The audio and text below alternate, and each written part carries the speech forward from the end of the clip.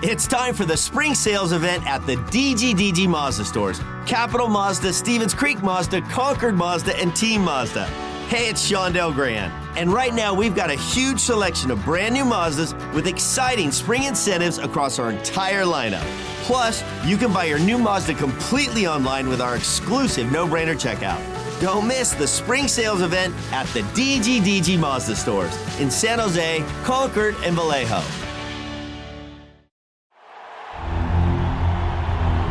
It's time for the Sharks Morning Skate with all the latest on San Jose Sharks hockey. Here are your hosts, Dan Rusanowski and Drew Remenda. From SAP Center at San Jose, a rather unusual 4 o'clock afternoon start between the San Jose Sharks and the Toronto Maple Leafs. Why is that, I hear you cry? Well, today is Saturday. Well, we haven't heard that song anymore.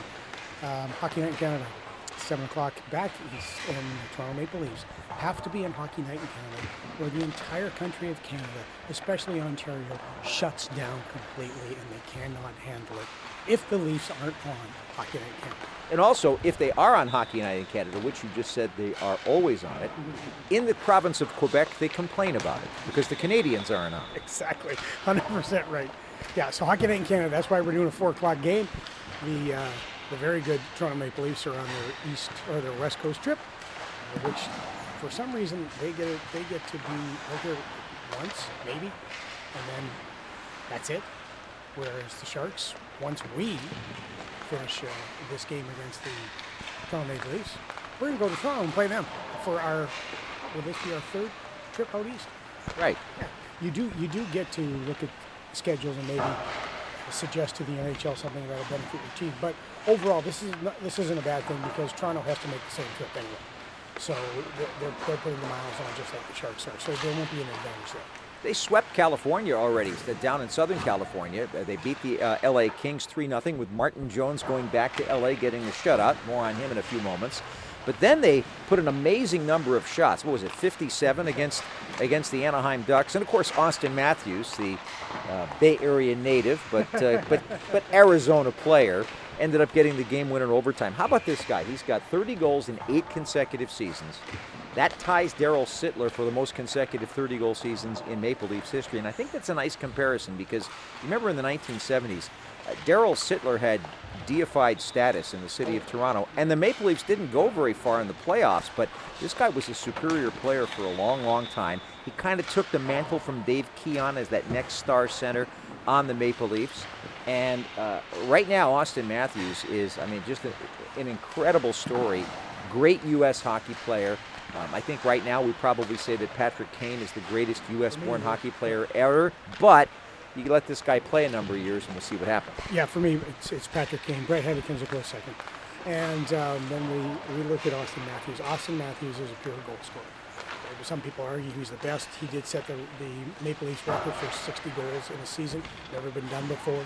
He's learning to use his body because he's a big kid too. So he's learning to use his body to get to that inside position, that inside traffic where you need to go if you want to score. He's got a great shot. He's a very good skater. He is a pure goal scorer, plain and simple, powerful guy. The other guy, though, who is going to be a rich young man come next year, because he bet on himself, is Nylander. William Nylander has been absolutely outstanding this year. If you look at anybody, the Leafs have had their troubles in the playoffs. And it was always trade Nylander, trade Riley, get a goal. And Nylander was the favorite whipping boy of the press and of the Toronto Maple Leafs fans. But if you look at Nylander's numbers in the playoffs, they're not very far off of Austin Matthews. In fact, I think he's only with equal amount of games played. I think it's only a couple of points. But overall, Nylander, they couldn't come to a contract agreement this year. It was in his last year. And Brad Treliving, who is the new general manager, is now going to have to pay up. Probably they're talking around 8 years, $88 million, maybe even a little bit more. And so let me ask you a question. How do you have Tavares, Monahan, Matthews, with making over $10 million and still be able to put a team around him? This is a situation right now for the Toronto Maple Leafs where they need to to really break through in the playoffs, because I don't know if they can afford to put a team around everybody if they pay Nylander what he's looking at. It's a bigger story than what we see in the Western Conference with Edmonton, because they've got Draisaitl and they've got McDavid. Notice I mentioned Draisaitl first, just out of respect. He's coming up. But I think that's a really difficult thing that you've got when you have a couple of guys that are top-heavy in salary. Of course, we went through it in San Jose for a couple of years, and look what happens. That's what you have to deal with it. So the Maple Leafs are under pressure to try to finally get over the hump in the playoffs, and can they do it with those guys in net? Well, Martin Jones has gone to the final. Yes. He's gone to the final, and he was good in that final against Pittsburgh when he played for the Sharks. I really like Joseph Woll as a goalie. His problem right now is that he's injured. And so they've got this kid, Dennis Hildeby, that's been recalled from the AHL. He's from Sweden. It'll be interesting if he gets in. Yeah. I think that those are the Maple Leafs issues that they're dealing with. Here's another one that's really a great story there in Toronto. Mark Giordano's 40 years old, yeah, and he's still playing, yeah, and he's still effective. Yeah.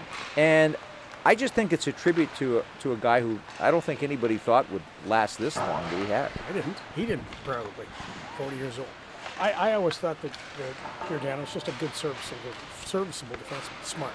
He's a physical guy, understands what he has to do to be effective, and he's been very good. And of course, Brad Treliving had him in Calgary, right, with the Flames.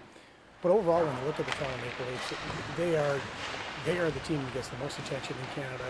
Oilers are very close to being second. Montreal third. But Vancouver fourth.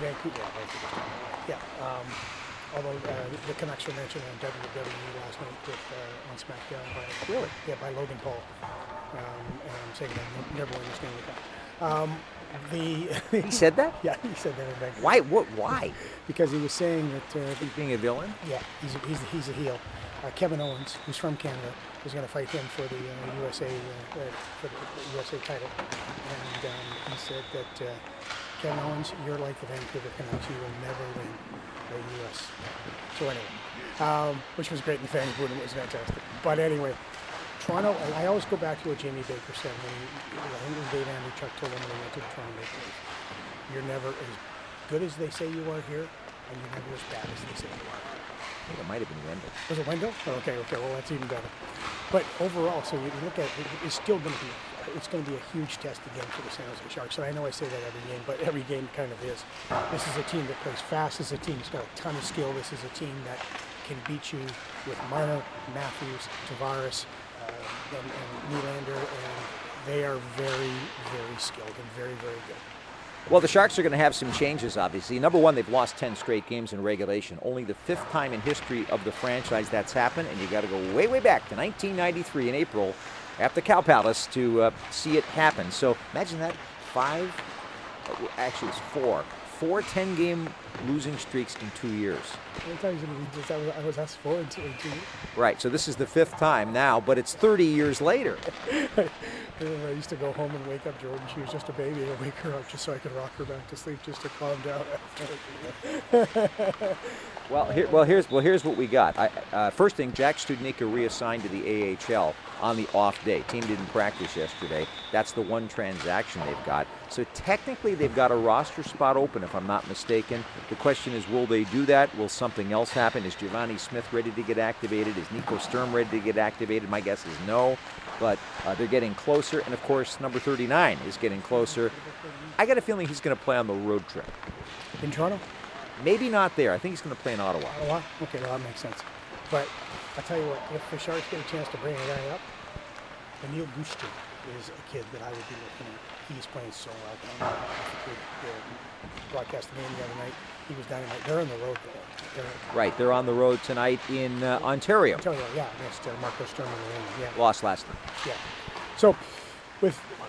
So Nico Sturm, they miss Nico Sturm, they miss Logan Couture for sure.